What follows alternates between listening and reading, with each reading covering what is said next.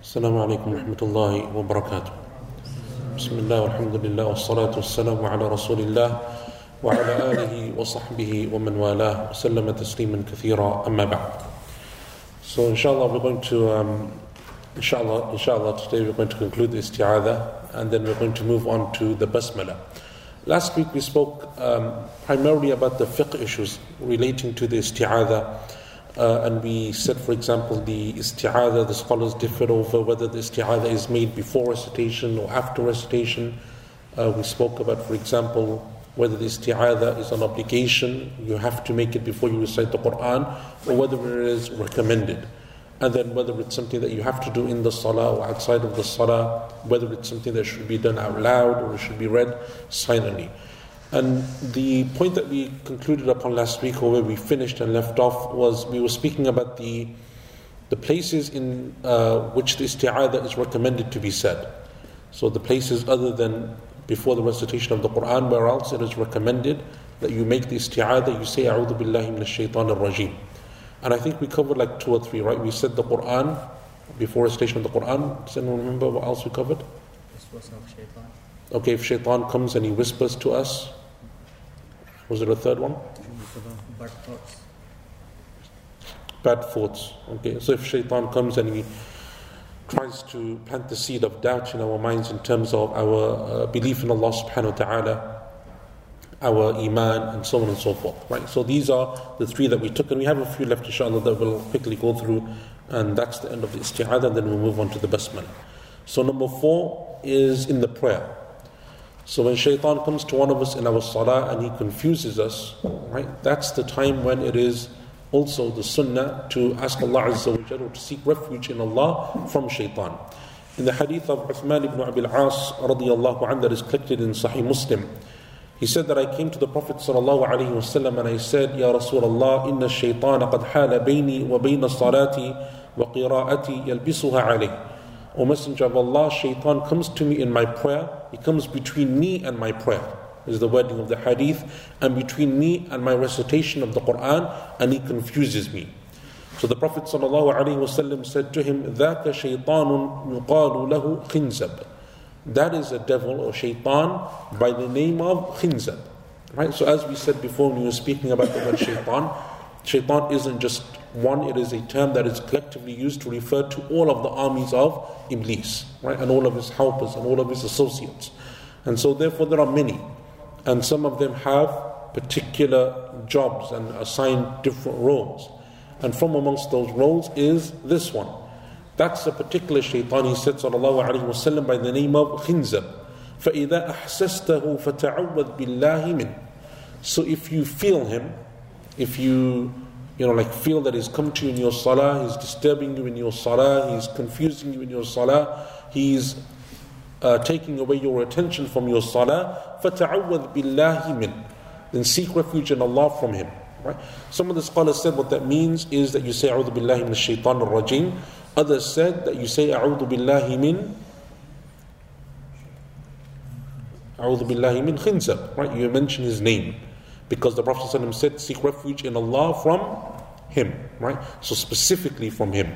And so you say, أعوذ بالله من خنزب. وَادْفُلْ عَلَى يَسَارِكَ ثَلَاثًا. قَالَ فَفَعَلْتُ ذَلك فَأَذْهَبَهُ اللَّهُ عَنِّي. And then spit lightly to your left 3 times, and then right to the companion said, I did this and Allah Azza wa Jal removed him from me. Right?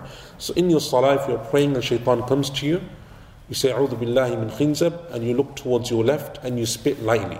Right? Spit lightly, meaning that you blow out air and it should be a very, very light spit, right?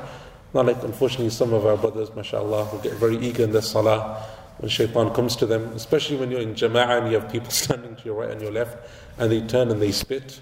And it's something which shaitan may have left them, but he's definitely come to you, right?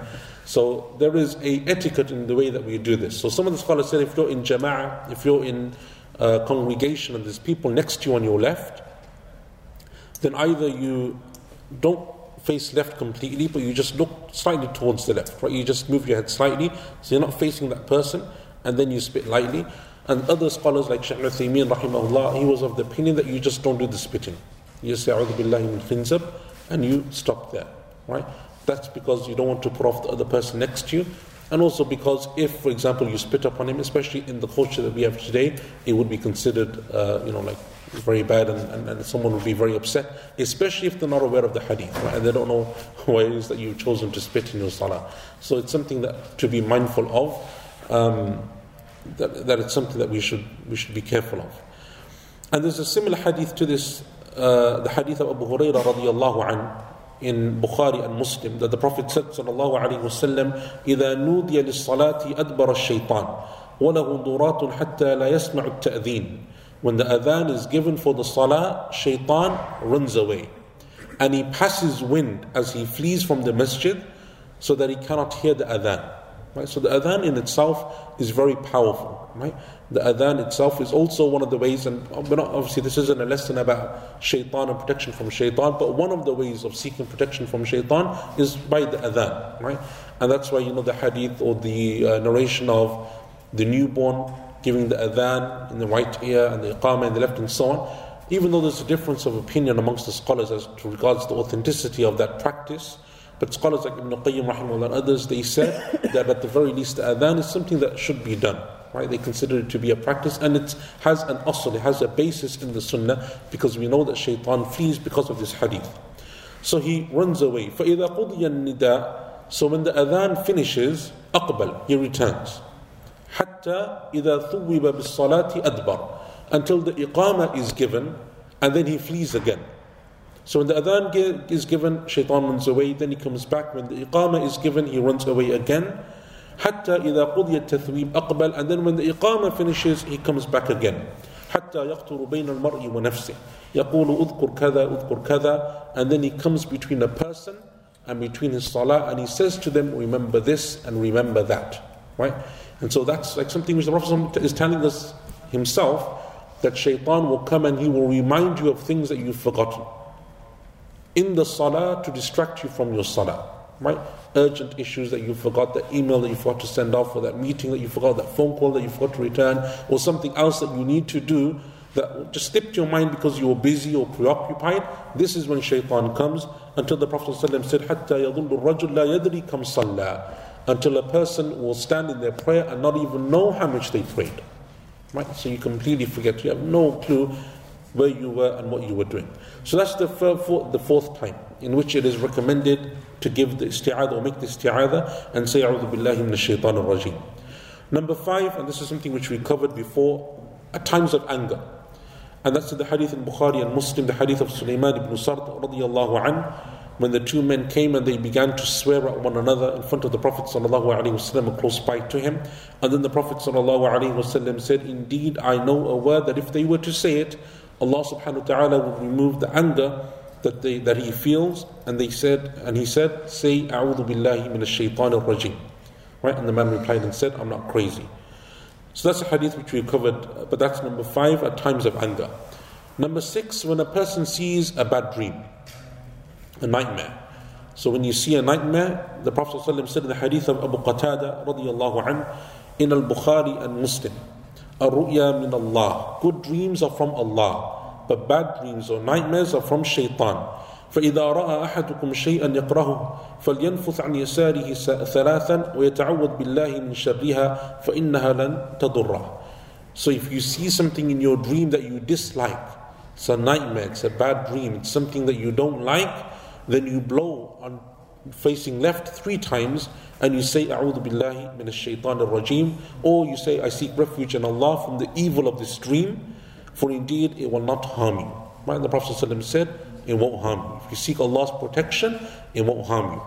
So the dreams that Allah Azza wa Jal gives to us, the good dreams come true because Allah subhanahu wa ta'ala has the power of enacting them and making them come to reality. Whereas the bad dreams that come from shaitan, he has no power to make them real. Right? It's nothing that shaitan can do to harm you, except to make you distance from Allah, or make you afraid, or make you doubtful, and so on and so forth. So the Prophet ﷺ said, just ignore it and seek Allah's protection from the harm of that dream or from the evil dream. Number 7, when you enter into the masjid. So when you come into the masjid, there's a number of different du'as that are rated in the sunnah. One of those du'as is from the hadith of Amr ibn al-As, Abdullah ibn Amr ibn al-As radiyallahu anhuma, that the Prophet ﷺ used to say when he would enter into the masjid, أعوذ بالله العظيم وبوجهه الكريم وسلطانه القديم من الشيطان الرجيم. And this is collected in the Sunan of Abu Dawood, and it is authentic, right? And just generally, just so that you guys know, when I mention a hadith and I say that it's collected by Ibn Majah or Abu Dawood or whatever, it is authentic, right? Unless I say otherwise, just it's authentic, right? Rather than me just saying authentic all the time, it is authentic. The scholars have authenticated, unless I state otherwise or that there is some difference of opinion over it. And this is a dua, or one of the wordings of the isti'adha that we took before, right? So I think the first or the second lesson, when we were going through the different wordings of the isti'adha that are mentioned in the sunnah, this was one of them, right? That I seek refuge in Allah the Great, with His noble face and with His everlasting kingdom from shaitan the accursed, right? And that's what he would say as he would enter into the masjid. So he would seek refuge in Allah from shaitan entering into the masjid. And also when he would leave the masjid.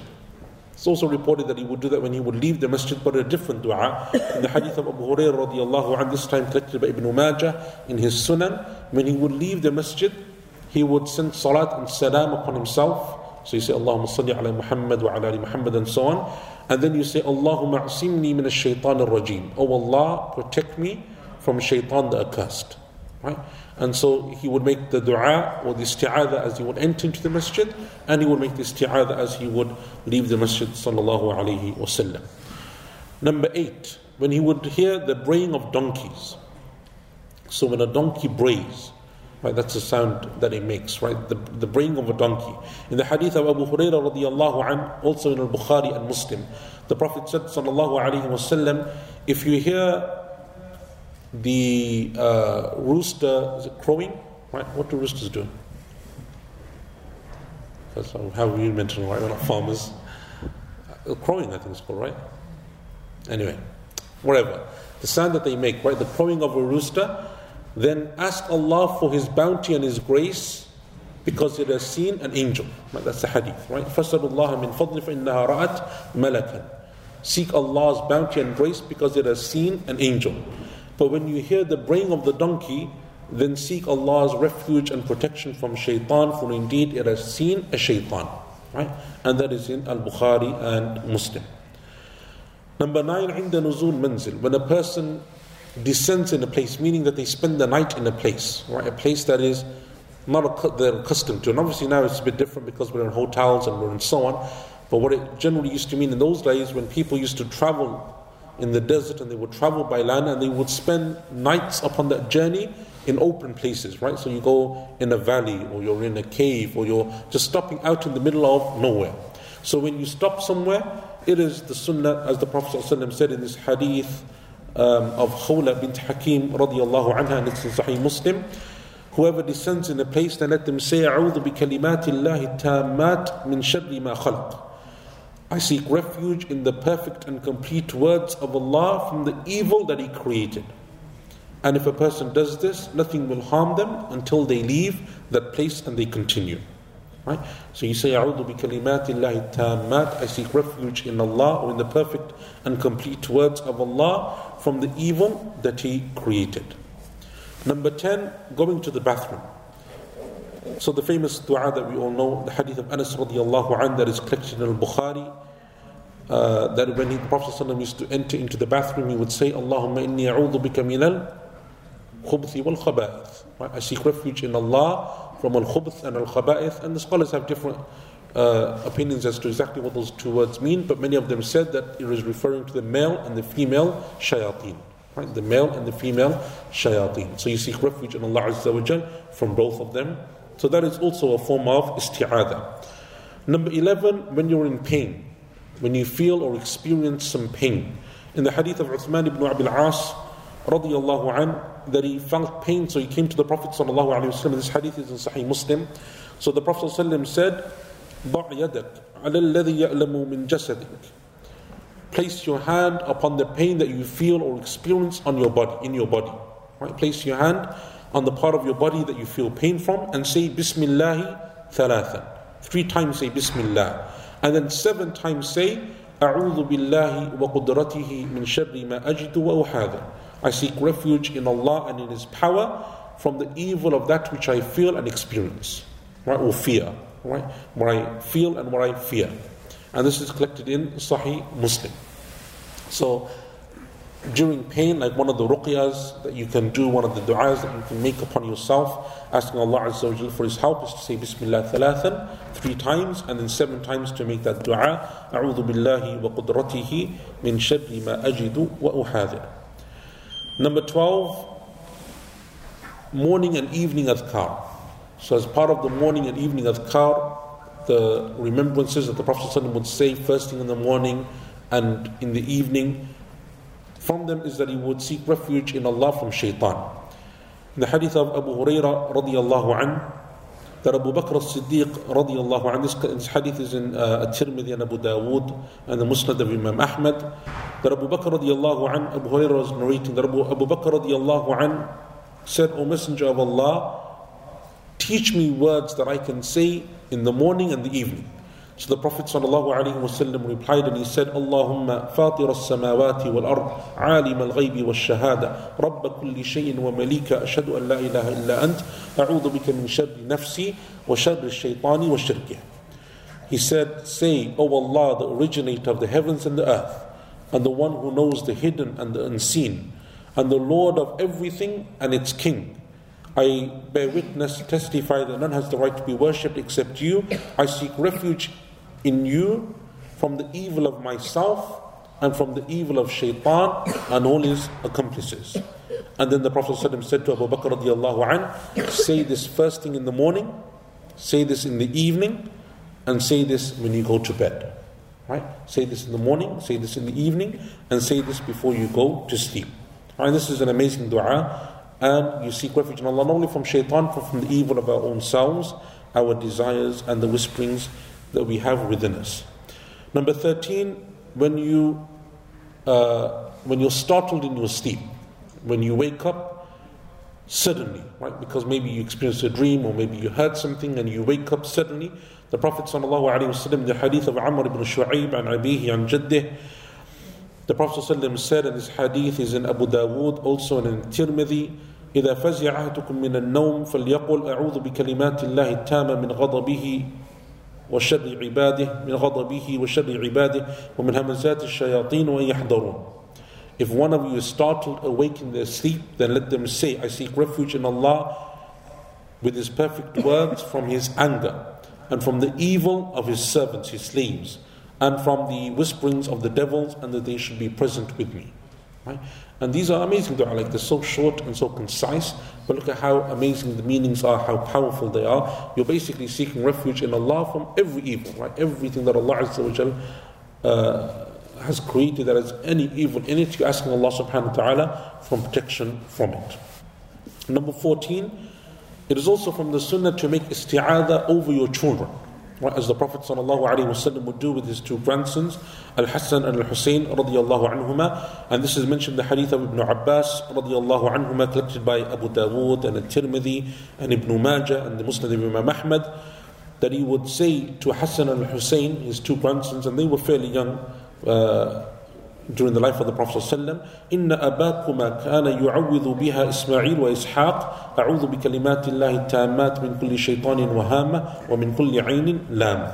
He would say to them that your father, meaning Ibrahim alayhi salam, right? He was obviously one of the paternal grandparents of the Prophet ﷺ, one of his ancestors. Your father used to make this isti'adha, he would seek protection using these words for his sons Ismail and Ishaq alayhimus salam. And he would say, I seek refuge in Allah's complete and perfect words from every shaitan and from every vermin and from every evil eye. And then he would blow over them, sallallahu alayhi wasallam. Right? And these are like, so we have 14 here, and there's others as well, but those are like probably the most common places in which you can make the isti'adha and seek Allah Azza wa Jall's protection from shaitan. An interesting point before we just like finish this topic off and whatever, is what is mentioned in the Quran in Surah Al-Imran, and we're going to inshallah come to that chapter and we'll speak about it in more detail, but it's something which I just wanted to bring to your attention. When in the story of the family of Imran, right? So Allah Azza wa Jal, Al-Imran is a surah named after the family of Imran, and Allah subhanahu wa ta'ala blessed this family. Allah says, إِنَّ اللَّهَ اصْطَفَى آدم ونوحا وآل إبراهيم وآل عمران على العالمين. Allah chose Adam and Nuh and the family of Ibrahim and the family of Imran, and He gave them virtue over all of the rest of His creation. Allah subhanahu wa ta'ala honored these people. Adam is well known, Nuh is well known, Ibrahim and his children, his family, we know that every prophet after him came from his children, they're well known. But then you have the family of Imran. And what's interesting is Imran is the father of, anyone know? Maryam alayhi salam, who is the mother of Isa alayhi salam. Right? So his grandson is a prophet of Allah. But the mother, Maryam, isn't a prophet, and Imran himself, right, who's the father of Maryam, isn't a prophet. So in that collection, like in that grouping that Allah Azza wa Jal mentions by name, Ibrahim, Nuh, Adam, all prophets, messengers of Allah, very well known, but Imran is the exception to that rule. And Imran, his wife, when she realized that she was pregnant, and she had made an oath to Allah subhanahu wa ta'ala that whatever child she had, because in those days they didn't know whether it was going to be a boy or a girl, she made an oath to Allah that whatever child she had, thinking that it would be a boy, that she will place, or she would give him to the path of Allah. She would have this son of hers and she would employ him to please Allah subhanahu wa ta'ala. She would make him work for the pleasure of Allah Azza wa Jal. So as if she's saying that, oh Allah, this son of mine will lead a life that is dedicated for you. Right? And then when she gives birth, what does she realize? That it's actually a girl. Right? It's not a boy, as she had hoped and dreamed and planned. But does she like to say, okay, it's a girl, so therefore like none of that matters, or there's nothing that we can do? Or does she adapt her vision and her plan and what she had intended for her child and make it fit with the daughter that she now has? And Allah subhanahu wa ta'ala mentions in Surah Al-Imran, and He says, وَإِنِّي سَمَّيْتُهَا مَرْيَمَ. She said, and I have called her, named her Maryam. وَإِنِّي أُعِيذُهَا بِكَ وَذُرِّيَّتَهَا مِنَ الشَّيْطَانِ الرَّجِيمِ. And she said, oh Allah, and I seek refuge in you for her and for all of her children after her from shaitan. Right? And that's an amazing dua to make. How many of us, when we're making dua for our children, have you ever sought Allah's protection, not only for them, but for every child that they will have, meaning from our descendants, right? From every child, your children, your grandchildren, your great-grandchildren, for generations to come, that Allah protects them from shaitan. Right? And this is her vision that she had. Right? That's why Allah Azza wa Jal praises this family. They weren't prophets of Allah. They weren't people who received revelation from Allah. No angel came and visited them. But they had this yearning, right? This longing that their family, their children, would be a family that would be close to Allah and serve Allah subhanahu wa ta'ala. And from the very onset, like she's a baby, she's the newborn. Nothing's happened. No one knows what's going to happen in the future. She's a newborn baby. And at the time of naming, which is one of the first things that you do with a child, right? You think, in fact, before they're even born, you have a list of names and you're thinking of names and you're asking this person and that person for names. I name her Maryam and I seek refuge in you, O Allah, for her, for all of her children to come from shaitan. Right? And that shows you the power of the isti'adha and how Allah subhanahu wa ta'ala uses it in different ways throughout the Quran. Right? And that's something that it's important that we do. And now that we come to the end of the isti'adha, just to summarize like 2 or 3 points. Number one, the power of the isti'adha and how underused it is by us in our lives. Right? Something that we need to do. Number two, that we need to teach this to our children. It is one of the most powerful tools that we have at our disposal in seeking Allah Azza wa Jalla's protection from our greatest enemy and our most dangerous enemy, an enemy that is hidden from plain sight, that we don't know, that we often forget about, that we're very heedless of. It is one of the greatest tools. Once we understand the isti'adha and its power, how to use it. And then number three, how the isti'adha should be employed throughout the day, right? And throughout our lives. It's not just when you're reading the Quran or when you're in Salah and you're about to read Fatiha and you say, A'udhu billahi min shaitanir rajim, Bismillah ar-Rahman ar-Rahim. Throughout the whole day, from the moment that you wake up, from the adhkar that you make, until the very last moment before you go to sleep. And then whenever you see something that you want Allah to protect, right? So for example, your children, right? For example, wealth that Allah has given to you. For example, like anything that you covet, that you think that is something that people may be jealous of, envious of, may give it the evil eye, may do some harm to it, you ask Allah Azza wa Jal to protect it, right? And not only that, but to protect us from the evil of ourselves as well. that Allah subhanahu wa ta'ala helps us to overcome the evil that sometimes is within us. Okay, any questions before we move on? Anyone? Yeah. Can I just ask, when you're seeking refuge for your children, should you do it on a daily basis or how often? Yeah, so the question is, when you're seeking refuge for your children, you're seeking protection for your children, is that a daily thing? Yes, the Prophet ﷺ used to do it daily, right? So it's something that you do, maybe once a day or something. But it's something which not only do you do when they're young, but it's something that you teach them to do as they grow up. Right? So it's part of the tarbiyah, the education that you're giving them as they grow up. Just as we teach them to say Bismillah before they eat, right? Alhamdulillah after they eat. We're teaching them the dua of going into the bathroom. Teach them the adhkar as what they need to make, right? And once you embed within your child that when they see some harm or they're afraid of something or they have some potential danger that they foresee, right? Which at their age may be, something relatively insignificant to us, but to them it's something which they consider to be serious.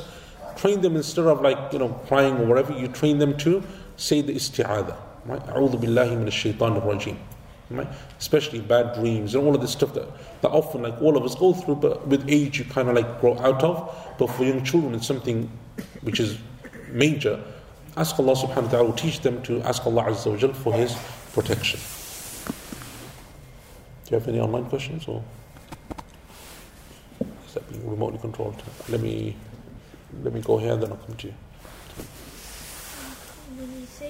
When you're reading Quran and you say A'udhu billahi minash shaitanir rajeem and read, then you stop and tell somebody else to do dhikr or some good deeds, do you have to say A'udhu billahi minash shaitanir rajeem again to start? So if you say the isti'adha and then you stop, you pause because you're telling someone else to do something, and then you want to read Quran again, do you make the isti'adha again? So the general ruling that the Qurra have, right, the reciters of the Quran, the Imams of Quran, they say that if you break up your recitation of the Quran with something that's not related to the Quran, right, and it's not like other remembrance of Allah, then you come back to the Quran, then you make the isti'adha again. So the example, for example, that they would give is if you're reading the Quran and you come across a verse of prostration, right, sajdatul tilawa, prostration of recitation, and you make the sajda, and then you get up, you don't need to make the isti'adha again, because that's from the dhikr of Allah, it's something that you do as part of the Quran, right? And likewise what we mentioned last week of the salah, because the whole salah is the dhikr of Allah and it's dua and so on, you don't need to make the isti'adha in every single rak'ah when you stand up. However, if you're going to speak to someone, right, and say to them, so and so, go and pray, so and so, and you're doing something else, it's now like conversation and you're talking to someone, then I think it is better to make the isti'adha again. And Allah Azza wa Jalla knows best. Okay, so question: when a person stops in an open valley, descends, would it be correct to also recite the adhan, even if it is not a time of salah, also when staying in a hotel? I think whenever you stop in a place and you're going to stay in a place, then I would recommend making the dua, right? Because even if it's not the way that people used to stop in the olden days or in the time of the Prophet ﷺ, it takes the same meaning, right? So you still make the dua. And every dua in that regard. So for example, the Prophet ﷺ used to have a dua that he would make when he would enter a city or a town or a dwelling. He would have a dua, right? Allahumma rabb as-samawati as-sab'i وما أضلن ونبر أراضين وما أقللن ورب الشياطين وما ضرين أسألك خير هذه القرية وخير ما فيها وأعوذ بك من شر هذه القرية وشر ما فيها وشر أهلها. He would have a dua that he would make when he would enter into a town or a new place or a new dwelling, right? A new, like dwelling where a group of people live, like a village or wherever it may be. So all of these du'as is something that we should make. In terms of the adhan, I don't know of any sunnah that you stop in a place and you just make the adhan. The adhan is part of the salah, right? It's done to show that the time of salah has entered. And so therefore it's not something which is done outside of that unless there is a proof, for example, like, at the time of birth. And again, even that is one which the scholars heavily differ over, whether it's authentic or not. And Allah Azza wa Jalla knows best. Is that right? Just the one?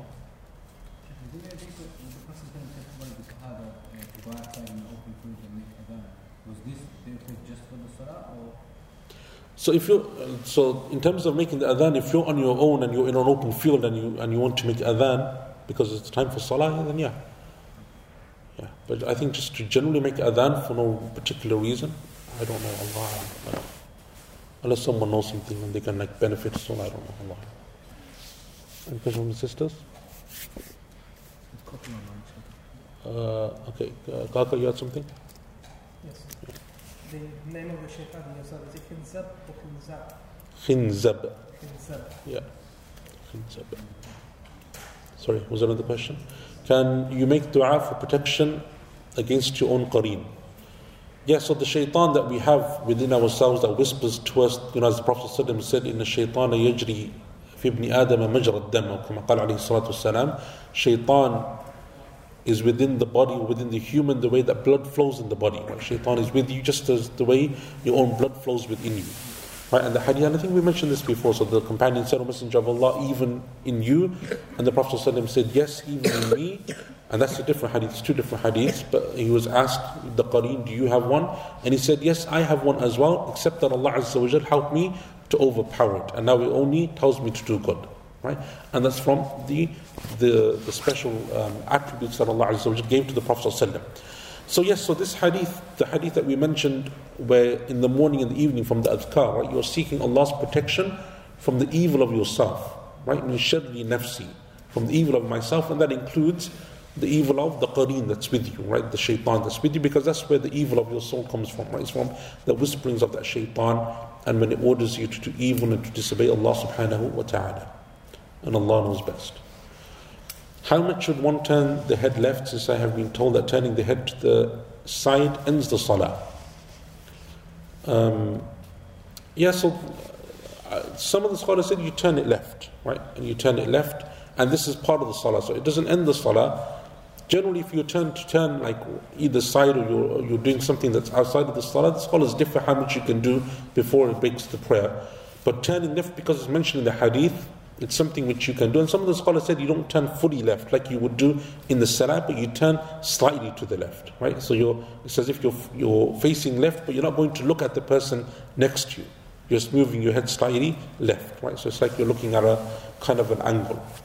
So Allah knows best, but I think both of them have been mentioned by scholars as far as I remember. And so if you were to do either one of them, I think it would be okay, and Allah knows best. Okay. Anyone else before we carry on? If you're offering salah on your own and feel distracted by the shaitan, do you wait till you finish the surah before making isti'adha, or can you do it partway and then resume? So the question is, if you're praying by yourself and shaitan comes to you and you want to seek refuge in Allah from shaitan, do you wait till the end of the surah, or do you do it there and then? You do it there and then. So as soon as you're distracted, that's when you do it. Right? And that's what the hadith says. فَإِذَا أَحْسَسْتَ, as soon as you feel that shaitan has come and is distracting you, then seek refuge in Allah from him and spit lightly to your left 3 times. Two questions. Firstly, when one starts in salah, start with sleep, someone says the other, and then someone spit to the left 3 times. Blow to the left, it says. Yeah. Secondly, just following up on a question about when you're interrupting salah, can you say is there at any point in salah sujood, ruku, any time that you're distracted, or is it just? Yeah, so the wording of the hadith is general in terms of when do you seek refuge in Allah from shaitan in the salah.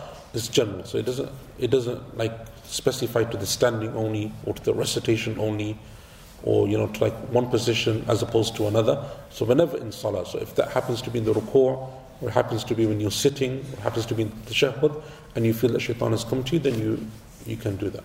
You seek refuge in Allah from shaitan. Would there be anything wrong with making a habit of making isti'adha before every salah? Sorry? Would there be anything wrong in making a habit of making isti'adha before every salah? Is there anything wrong of making a habit of making the isti'adha before the salah, every salah? Just saying the isti'adha before every salah? Yeah, the problem with that is because once you do something regularly and religiously in that respect, then it becomes an act of worship that requires an evidence, right? So if there was good in that, then the Prophet ﷺ would have told us to do that instead, right? So make the isti'adha before you start the salah, and then you don't need to worry about it. And in some ways you are making the isti'adha at the very beginning of the salah anyway. So as soon as you start the salah, right, one of the first things that you do is actually make isti'adha. But even though you make the isti'adha, shaitan can come back, right? Sometimes the isti'adha that we make like we said, our mind isn't attentive, or maybe it's not done with the required sincerity, or maybe it's just habitual. You just say something, but you're not attentive. You don't know what you're saying, and so therefore its impact is lessened. Right? Ibn Qayyim rahimahullah used to say about the Quran and the adhkar, like we have so many hadith that speak about the virtues of dhikr and so on and so forth. He would say it's like the doctor and medicine, right? Allah Azza wa Jalla has given us the medicine, but sometimes the dose that we use or the way that we do it isn't correct, right? And you need both of them to be correct. You need the medicine and the dosage to be correct in order for it to have its impact. So for example, sometimes we say Alhamdulillah, or we say A'udhu Billah, or we say Bismillah, but because it doesn't come from the heart, it's not something we're attentive in, its impact is lessened, right? Likewise, prayer, Allah Azza wa Jalla says, it stops you from sinning. But lots of people pray and they still sin and it doesn't make a difference. But that's because their salah isn't attentive. It's not with sincerity. They're not doing it properly. They're not concentrating. So we diminish its impact and its benefit, right? And so therefore, the hadith has given us, you say the isti'adha at the beginning of the salah, meaning, as you say Allahu Akbar, one of the first things you say is isti'adha. And then during the salah, if you need to as well, you can do it as well. And Allah knows best.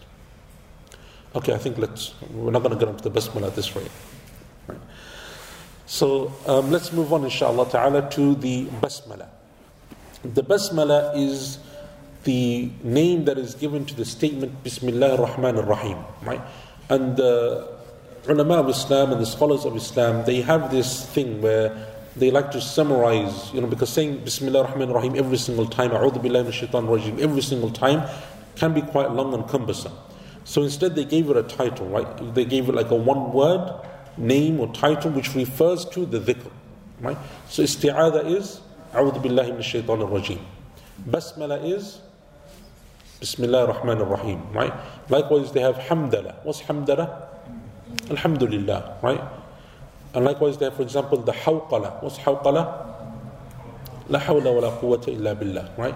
And so on and so forth, right? So you have, and then you have tasbih, which is subhanallah, and takbir, which is Allahu Akbar, right? And tahleel, which is La ilaha illallah, right? And so this is what the scholars did to make it easy to refer to, easy to speak about, and so on. So when it comes to the statement Bismillah ar-Rahman ar-Rahim, in Arabic it is often referred to as the Basmala. And even in the books of Tafsir, Ibn Kathir and others, when they speak about it, they will say Tafsir al-Basmala, right? The Tafsir of the Basmala.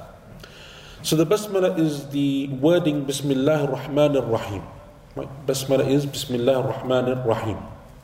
And unlike the isti'adha, it doesn't actually have many variations of that wording. So as we mentioned at the very first lesson, the isti'adha with all of its different wordings, and some scholars said this and some scholars said that, and there's this hadith and there's that hadith. When it comes to the basmala, actually some of the scholars said this ijma' that it's only Bismillah ar-Rahman ar-Rahim. Right? It's not known from the Prophet ﷺ that he had different variations of the basmala. Yes, you can shorten it and say Bismillah, right? But you won't, for example, come across like, Bismil Rahim, right? Or Bismil Hakim, or Bismil Razaq, or those other variations, even though they're using the names of Allah or something else, it's very rare. So Bismillah or Bismika Allahumma, you'll probably find, or Allahumma Bismika, right? Or Allah in your name. Those slight variations, but they all revolve around basically the same thing, which is Bismillah ar-Rahman ar-Rahim. And the Basmala is a verse of the Quran, unlike the isti'adha. It is a verse or part of a verse of the Quran that the scholars have all agreed upon. And that is the verse in Surah An-Naml in which Allah Azza wa Jalla says, إِنَّهُ مِن سُلَيْمَانَ وَإِنَّهُ بِسْمِ اللَّهِ الرَّحْمَنِ الرَّحِيمِ. In the story of Sulaiman alayhi salam, the Prophet of Allah, and the Queen of Sheba, Bilqis, when he wrote a letter to her after he found from the Hudhud bird that she and her people were worshipping the sun besides Allah, he wrote a letter to her, right? Inviting her to Allah, inviting her to Islam. And the letter, when she reads it, she says, as Allah mentions in the Quran, إِنَّهُ مِن سُلَيْمَانَ. This letter comes from Sulaiman, وَإِنَّهُ بِسْمِ اللَّهِ الرَّحْمَنِ الرَّحِيمِ. And it begins with بِسْمِ اللَّهِ الرَّحْمَنِ الرَّحِيمِ, which shows us a couple of things. Number one is that therefore the Basmala is a verse of the Quran, right? And that's different to another debate or another issue which we're going to come on inshallah probably next week now, and that is the Basmala a verse of the Quran at the beginning of every surah?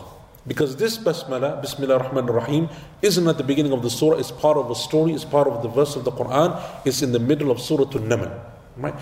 Is the basmala also at the beginning of every surah or verse of the Quran? That's an issue that the scholars differed over. For example, is it part of Surah Fatiha, not part of Surah Fatiha? All of that inshallah we'll come on to later on.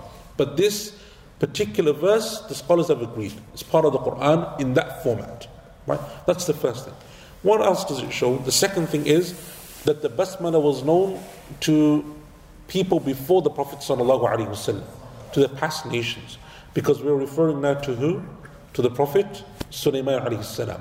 And the fact that he used the basmala shows that it's not something which was restricted to our ummah, it's not something restricted to the Prophet ﷺ and from his teachings, but the prophets before him would also make the basmala. Right? They would also say Bismillah. So the basmala is a part of the Quran in that sense. And when you mirror or you marry the two together, you have the two of them, the isti'adha and the basmala, they are extremely powerful. Because the isti'adha, you're seeking Allah's protection. It's as if you're warding off danger. You're asking Allah Azza wa Jalla to protect you from shaitan, protect you from his armies, his associates, his helpers, whether they be human, whether they be jinn. You're asking Allah Azza wa Jalla to protect you from all of that. And once you've asked for that protection, and inshallah you've received that protection, then you say Bismillah, right, with the name of Allah, or in the name of Allah. And the ba, the letter ba, which is at the beginning, Bismillah, right, which in English is often translated as in the name, in or with the name of Allah. This in or with the ba, what it means is I begin with, right, or I begin in, right. And that wording or the word I begin is mahdhuf. It's not mentioned in the Arabic, but it's understood in the meaning. That what you're saying when you say Bismillah is that I begin with the name of Allah. Begin what? Whatever it is that you're going to begin. I begin making wudu, or I'm going to begin reciting the Quran, this surah of the Quran, or I'm going to begin this action or that action. You say Bismillah in the name of Allah, right? With the name, I begin with. And what you're asking for is Allah's barakah, His blessings, and you're asking for Allah Azza wa Jalla's grace and His bounties and His acceptance, and that's why you begin with the name of Allah subhanahu wa ta'ala. Ism, right? In the name of Allah. The name or the word ism in the Arabic language has two meanings. Number one is that it is a sign or a signal for that which you're talking about. So ism means a sign for that which you're talking about. So when I say, for example, Ahsan, that's a signal towards me, right? You say Ahmed, it's a signal towards someone called Ahmed, right? Or you say, for example, this is an iPad, you're pointing towards something, right? You're signaling what it is that you're speaking about. The second meaning in the Arabic language of the word ism is something which is honored, right? Something which is raised, right? From samu. It is something which is honored, something which is raised. So when you say in the name of Allah, it's as if you're saying, you're asking Allah with His highness and with His might and with His glory and with His majesty to bless you in this action that you're going to perform, right? Bismillah. And then you say Allah. And Allah, as we know, I think we spoke about it in quite some detail when we were going through the isti'adha, right? It is from the greatest, if not the greatest name of Allah subhanahu wa ta'ala, and we'll speak about it in more detail when we come to Surah Al-Ikhlas, right? In the verse, قُلْ هُوَ اللَّهُ أَحَدٌ, right? Say, He is Allah the One, right? And the scholars said that Allah Azza wa Jal, or the name Allah, Allah subhanahu wa ta'ala always uses it as the foundation, right? The name Allah is the foundation of all of the names of Allah subhanahu wa ta'ala. And that's why you say, for example, you'll say, وَلِلَّهِ الْأَسْمَاءُ الْحُسْنَى, and to Allah belong the most beautiful names. Right? And you don't say to Ar-Rahman belongs the most beautiful names, right? Or to Al-Hakim belongs the most beautiful names. Why? Because the scholars said all of those other names come from Allah. Right? All of them are derived from the name Allah subhanahu wa ta'ala. And that's why even Allah Azza wa Jalla in the Quran, when He refers to Himself, often He refers to Himself with the name Allah. Right? The Prophet ﷺ said, Inna lillahi tis'an wa tis'ina isma. Right? To Allah belong 99 beautiful names. He didn't say to Ar-Rahman belong 99 beautiful names, to Al-Hakim belongs 99 beautiful names. Right? So all of those are derived from Allah. And the end of Surah Al-Hashr, right, those famous verses, Huwa Allahu alladhi la ilaha illahu, right? Allah mentions so many of His names and attributes in that final passage of Surah Al-Hashr, but he always begins with, He is Allah, right? That's the basis, right? That's the foundation. And we know Allah through the name Allah, right? And that's why when the scholars, and inshallah when we come to Surah Al-Ikhlas and we speak about why the scholars, or the different opinions that the scholars differed over, with regards to the greatest name of Allah. What is the greatest of Allah's names? Many of the scholars chose the name Allah. Right? Simple as that, right? It is the name Allah because it is the one that Allah Azza wa Jalla refers to. Right? Even in dhikr, what do we say? Bismillah, right? A'udhu billah, right? Alhamdulillah, Subhanallah, right? La ilaha illallah. Right? Even though all of those other names are still names of Allah Azza wa Jal, they point to Allah subhanahu wa ta'ala, but Allah Azza wa Jal in our adhkar and much of what we do, it comes to Allah. Right? And that's why even when Allah subhanahu wa ta'ala often in the Quran, when He's mentioning a number of names, the name Allah often comes first. Right? So like Bismillah ar-Rahman ar-Rahim, right? In the name of Allah, and then you mention other names, right? And then you mention other attributes of Allah subhanahu wa ta'ala. So the Prophet ﷺ told us in the hadith in Bukhari and Muslim, Inna lillahi 99 isma, man ahsaha dakhal al-jannah. To Allah belong 99 names, whosoever encompasses them will enter into paradise. Meaning if you know them, you understand them, you memorize them, you act in accordance with them, you live in accordance with them, then you will enter into Jannah. Right? And that's the way that Allah subhanahu wa ta'ala often refers to Himself in the Quran. He says that He is Allah. وَهُوَ اللَّهُ فِي السَّمَاوَاتِ وَفِي الْأَرْضِ. And He is Allah in the heavens and in the earth. Right?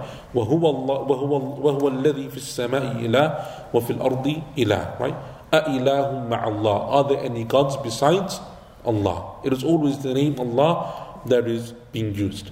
And so that's why when we say Bismillah, we seek Allah subhanahu wa ta'ala's blessing. Right? We're seeking Allah Azza wa Jal's blessing. And the Basmala and the Isti'adah are closely linked in that regard, right? Whether it's in the Quran or in the Salah or even outside of them.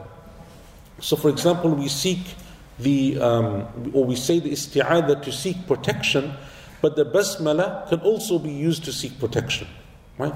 In the name of Allah. So for example, the famous Basmala or the wording of the Basmala, Bismillah الذي لا يضر مع اسمه شيء في الأرض ولا في السماء. In the name of Allah, with whose name nothing can harm you in the heavens nor in the earth. Right? Because everything is under Allah subhanahu wa ta'ala's command. Right? Everything is under Allah's dominion in His kingdom. So you say Bismillah in the name of Allah. Right? So you say the isti'adah to seek protection from Allah subhanahu wa ta'ala, but the two of them are closely linked. So you also can use the basmala to seek Allah's help. Right? Seeking Allah's help that nothing can harm you because everything is under the control and protection or under the control and dominion of Allah subhanahu wa ta'ala. There's a story in the books of biography and history about the companion Khalid ibn al-Walid radiyallahu anhu, right? The great military general amongst the companions, a great illustrious companion radiyallahu anhu. And Khalid ibn al-Walid radiyallahu anhu, if he's famous for anything, what is he famous for? For being a general, right? For being a military leader. And for much of the reign of Abu Bakr radiallahu anhu, he was the general of the armies and so on. And even during the reign of Umar radiallahu anhu, he was like a well-known soldier and someone that just the name of Khalid and the enemies of the Muslims during his lifetime would put fear into the hearts of those people because he was such a competent general and someone that Allah Azza wa Jalla had blessed in that regard. There's a story of him that he came, and it's mentioned in the books of like history, Ibn Hajar and others mention this, Ibn Kathir and others, that Khalid ibn Walid on one of his expeditions, radiallahu anhu, when he came to a group of people that he wanted to fight, that there was going to be battle between them and the Muslims, the representatives or the leaders of those people, they came and they sat with Khalid ibn Walid, and they spoke to him and he told them about Islam, and he invited them to Islam and so on. And they said to him, that we will accept your religion, or we will, they didn't say accept your religion, but they said that we won't fight you. We will pay you the jizya, the tax, and we will give up, we'll surrender in peace, on the condition that you drink poison. To show us that, that your God has power and your God has this, blah, blah, blah, whatever it was. Drink the poison and we'll surrender. So Khalid ibn Walid, the narration says, he drank it. And before he drank it, he said, Bismillah alladhi la yadurru ma'asmihi shay'un fil ardi wala fis sama' wa huwa as-sami'ul alim.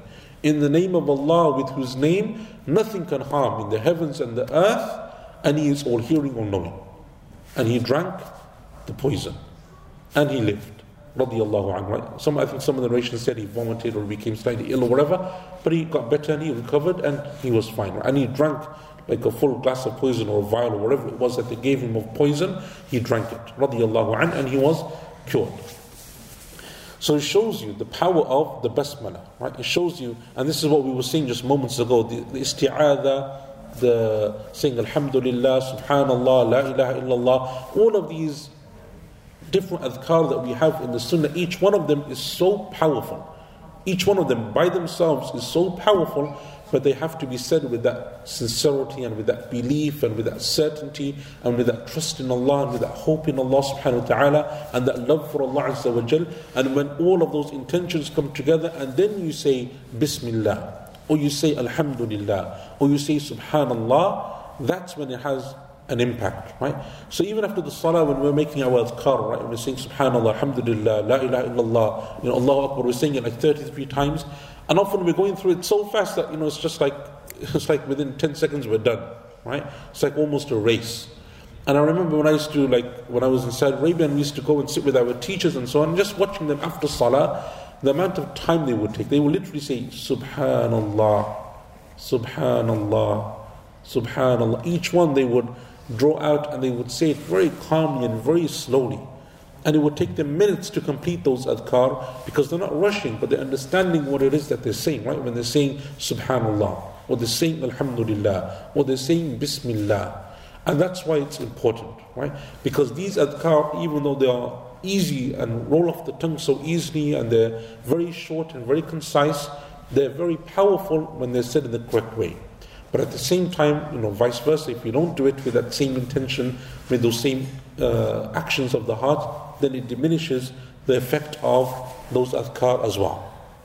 So that's a story that I wanted to share with you, and there are other stories like it as well that you'll find within the sunnah and so on and so forth, that speak to you about the power of the basmala and the power of these adhkar of Allah subhanahu wa ta'ala.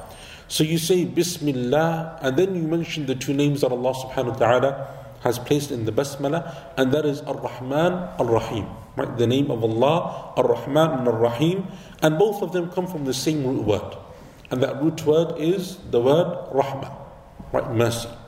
In the hadith of Abdul Rahman ibn Auf radiyallahu anhu, he said that I heard the Prophet say sallallahu alayhi wasallam that Allah said Ana Ar-Rahman, right? He said addressing the womb. Now in Arabic, when you want to denote mercy to something or something that should be merciful, the root word often comes from the word Rahmah. So the womb of the mother is called Rahim, right? Because the mother is obviously very merciful to the child, and she's carrying the child for 9 months, and through hardship and day and night, and however it is, and she's sustaining the child by the permission of Allah and giving it food and water and so on and so forth. All of that stuff that's taking place in Arabic, it is called Rahim, right? And then joining the ties of kinship is called Silatul Rahim, right? From that same word, right? Joining the ties of kinship, Silatul Rahim, right? And often, like in the Arabic language, your in-laws in Arabic, like in some cultures, are called Rahim, right, or Rahim, right, which isn't often the case. Sometimes this is the opposite. They're not really the mercy in the family. But anyway, in Arabic, that's how they do it, right? Rahim, right? It's like these are the people that are merciful to you. Why? Because they took you into their family. Right? They gave you their daughter, their son. They've like kind of embraced you and made you one of their own. Right? And that's something very merciful to do. And it used to be said about the Arabs. The Arabs in the time before the Prophet in Jahiliyyah, right? For the men, they used to have very harsh names, right? Like Sakhar, right? Which means rock, right? And Harb, which means war, and Saif, which means sword, and all of that. And then with their daughters and so on, they used to give them really nice, pleasant names and so on. and very like, merciful names and generous names and kind names and names with nice meanings. So someone asked one of them, why do you do that? Why are the men, why do they have all of these like really harsh, terrible sounding names, and the women have all of these really nice names? So they would say, our names are to cast terror into the enemies of our hearts, to the hearts of our enemies. Right? Our names, when our enemies hear them, they should become afraid. But our daughters are for us, right? And when we speak to our daughters, our wives, our mothers, the last thing we want to do is feel afraid of them, right? And so that's what they used to do. So in this hadith of Abdurrahman ibn Auf, Allah Azza wa Jal says, "Ana ar-Rahman wa hiya ar-Rahim," right? Speaking about the womb and the ties of kinship. I am ar-Rahman, and this is the ties of kinship or the womb. And I have given it a name from my name. شَقَقْتُ لَهَا إِسْمًا مِنْ إِسْمِي. I have given it a name from my name. مَنْ وَصَلَهَا وَصَلْتُهُ وَمَنْ قَطَعَهَا قَطَعْتُهُ. So whosoever joins the ties of kinship, I will join with him, and whosoever breaks the ties of kinship, I shall break off with him. And this hadith is in Abu Dawood and At-Tirmidhi, and other than those two as well. So these names, or this word Ar-Rahim, right, joining the ties of kinship, Allah subhanahu wa ta'ala show its importance, to stress how important it is. Allah subhanahu wa ta'ala gave it a name that comes from one of his most beloved names, and that is Ar-Rahman and Ar-Rahim. Ar-Rahman and Ar-Rahim, both of them mean the same thing, right? And both of them are actually eloquent forms of Ar-Rahim. So the word, it means to have mercy, right? To be merciful. The actual word for showing mercy, just the basic doer of mercy, or the one who shows mercy or has mercy, is Ar-Rahim. As mentioned in the hadith, Ar-Rahimun yarhamuhum Ar-Rahman. Right? Those who show mercy, Ar-Rahman will show mercy to them. Ar-Rahim. Rahman and Ar-Rahim are eloquent versions of that same word. Right? Mubalagha. It goes to excess in eloquence. And when it's done in the Arabic language, it's to denote a greater type of mercy. So Rahim is someone who has mercy, Rahim is someone who has even more mercy, Rahman is someone who has even more mercy. Right? So Allah subhanahu wa ta'ala is as if He's going up in levels of mercy. Right? So you have Rahim, you have Rahim, and you have Ar-Rahman or Rahman. And all of them, obviously, they all point to Allah subhanahu wa ta'ala. And the word Rahmah in relation to Allah Azza wa Jal is mentioned in many places in the Quran. Allah subhanahu wa ta'ala, for example, He says in Surah Al-An'am, فَإِن كَذَّبُوكَ فَقُلْ رَبُّكُمْ ذُو رَحْمَةٍ وَاسِعَةٍ. And if they reject you, then say to them, then indeed your Lord is full of mercy. And Allah Azza wa Jal says in Surah Al-A'raf, وَرَحْمَتِي وَسِعَتْ كُلَّ شَيْءٍ. And my mercy has encompassed everything. And Allah subhanahu wa ta'ala says in Surah Al-An'am, كَتَبَ عَلَى نَفْسِهِ الرَّحْمَةِ. He has written upon himself mercy.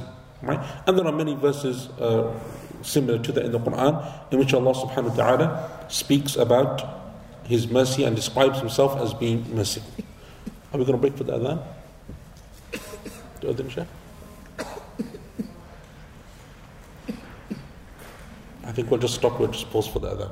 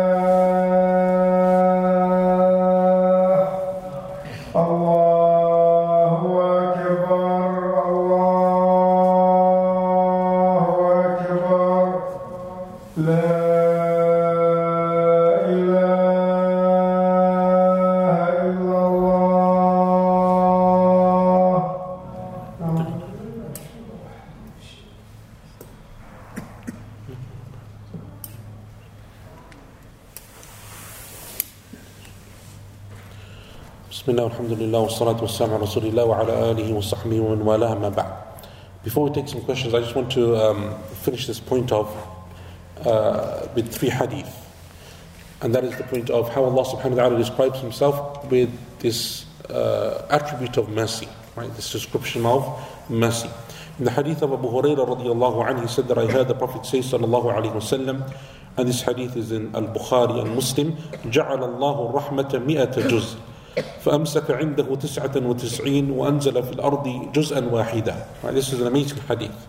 That Allah subhanahu wa ta'ala divided His mercy into 100 parts and He kept with Himself 99. Right, meaning for the Day of Judgment and for the believers and so on. And He descended one of those parts of mercy out of the 100 into or onto the earth. فَمِنْ ذَلِكَ الْجُزْءِ يَتَرَاحَمُ الْخَلَائِقِ. And it is because of that 100th of the mercy of Allah subhanahu wa ta'ala that the creation of Allah has mercy to one another, right? That we show mercy to each other.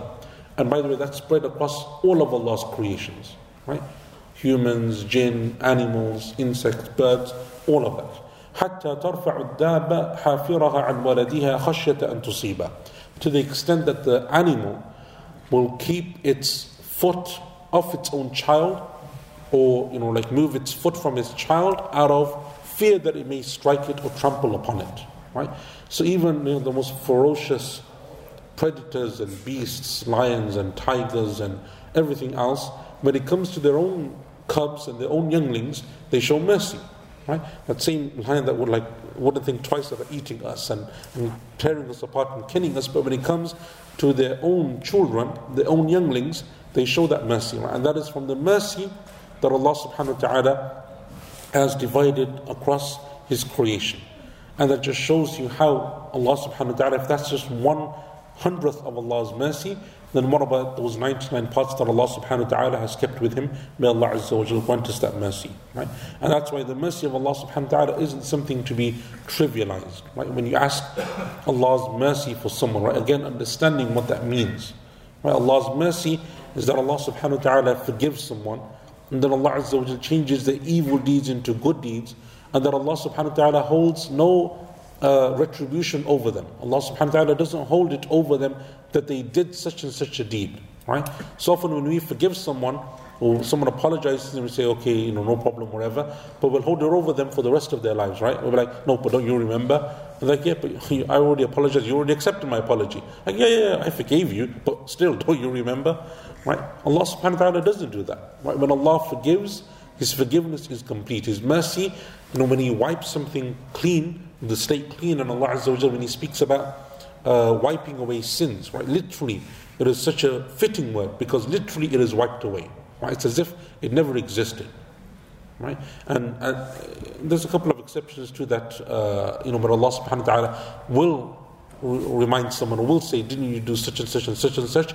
But Allah Azza wa Jalla does that on the Day of Judgment to show His mercy is even greater, right? So that someone will appreciate the mercy of Allah subhanahu wa ta'ala. In another hadith also narrated by Abu Hurairah radiyallahu anhu, and also in Al-Bukhari and Muslim, the Prophet ﷺ said, لما قضى الله الخلق كتب في كتاب فهو عنده فوق العرش إن رحمتي سبقت غضبي.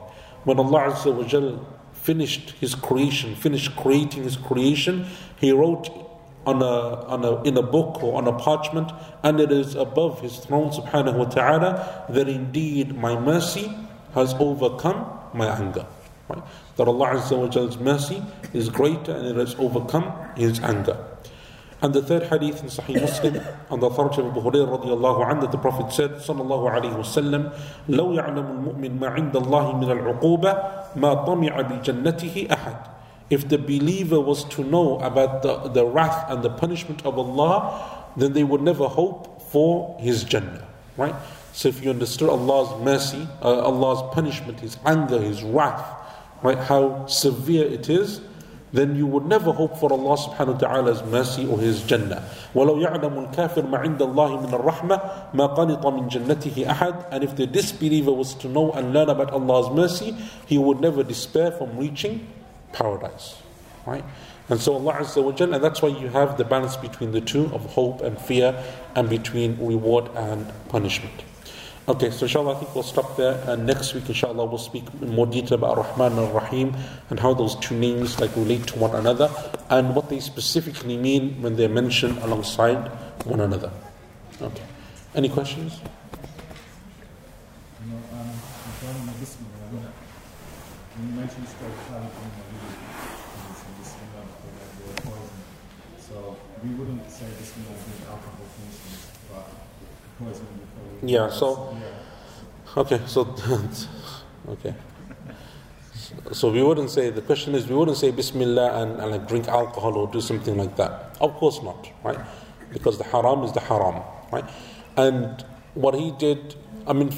what he did, he did like as ijtihad, right? It's something which he did because he saw a greater good, right?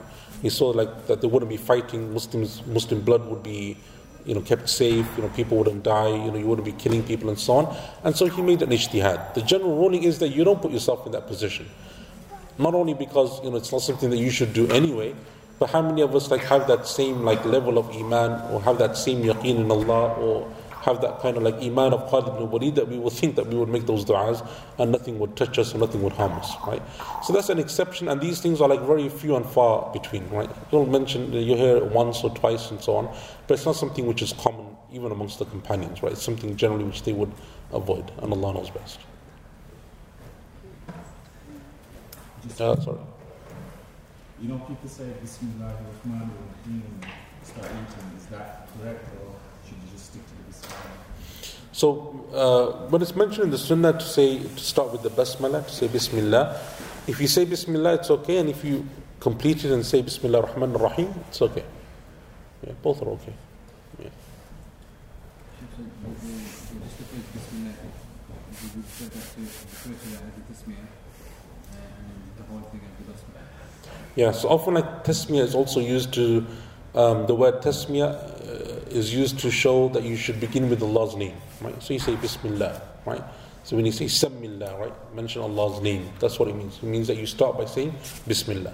When you're eating, because there's narrations where the Prophet would say Bismillah, how do we understand the fact that you can now say Bismillah?